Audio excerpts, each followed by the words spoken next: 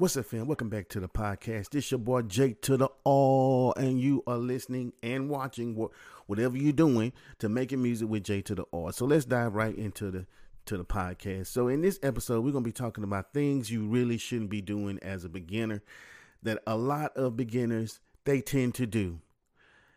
So when you first start making music, you're new to plugins, you're new to a variety of things. You're new to recording tracks. Everything is new. So you just want to use it all on every track just because it's different from what you are used to hearing.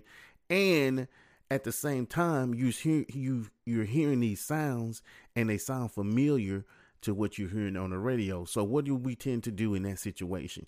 We put it on every track. A perfect example would be reverb. You listen to a lot of R&B, you're an R&B singer, you listen to a lot of R&B.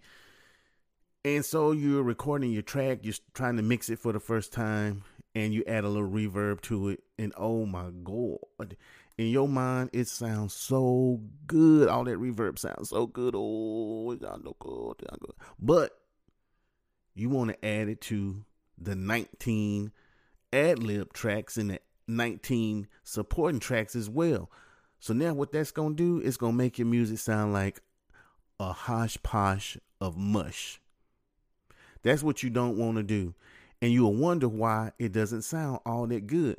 So we're using reverb as an example. If you want to use reverb, employ it ever so slightly. You should know it's there, but you really shouldn't hear it unless that is the type of music you're making. But unfortunately, a lot of times people use it on music that really doesn't even use a lot of reverb. Rap is a good example. Today's trend is really no reverb. It's so light that you cannot even hear it. The only time that you can really feel the reverb or hear the reverb rather is when you are soloing a track. And the listeners, they don't have an opportunity to solo the track. So maybe there's a breakdown in the song and then you can hear the tail of the reverb and it sounds perfect in relation to the song. The background track may have reverb on it heavily. The lead vocal may have very little on it. It just depends on what you are doing. But what you won't hear is a bunch of reverb on that lead track and then a bunch of reverb on the hook, a bunch of it on the ad libs. You just won't do it. You just won't hear it. So why are you doing it?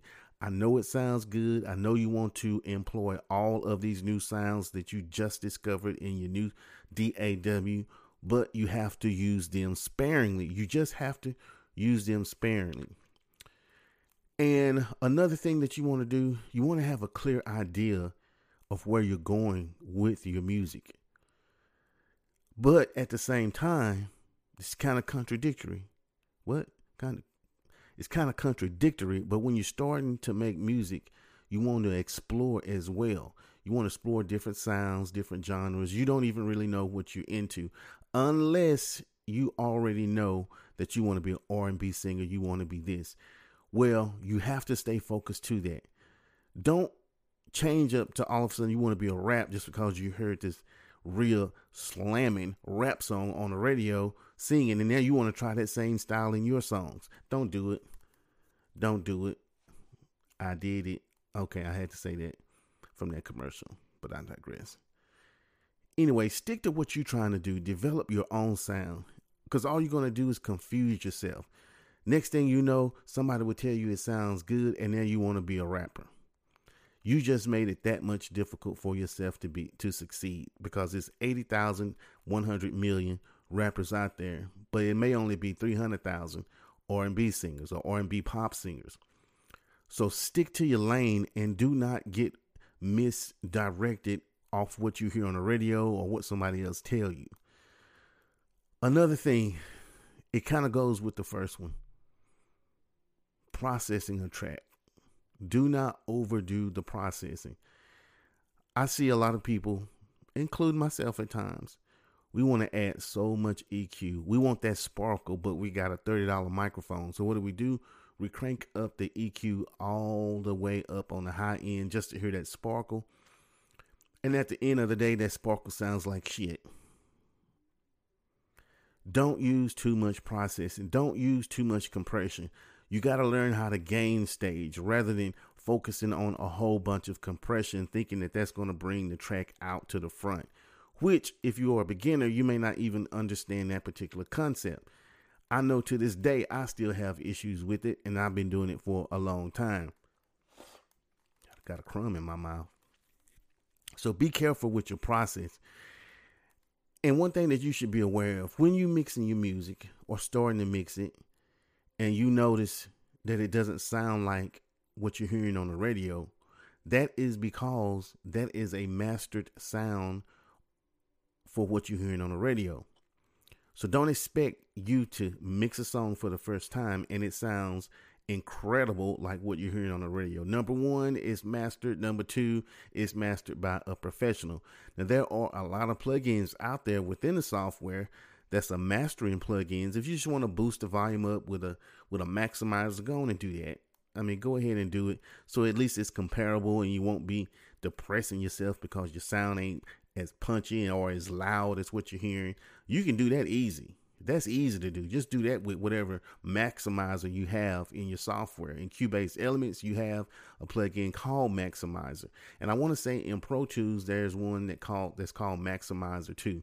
I think there's another one in Cubase as well that's called Slammer or some shit like that.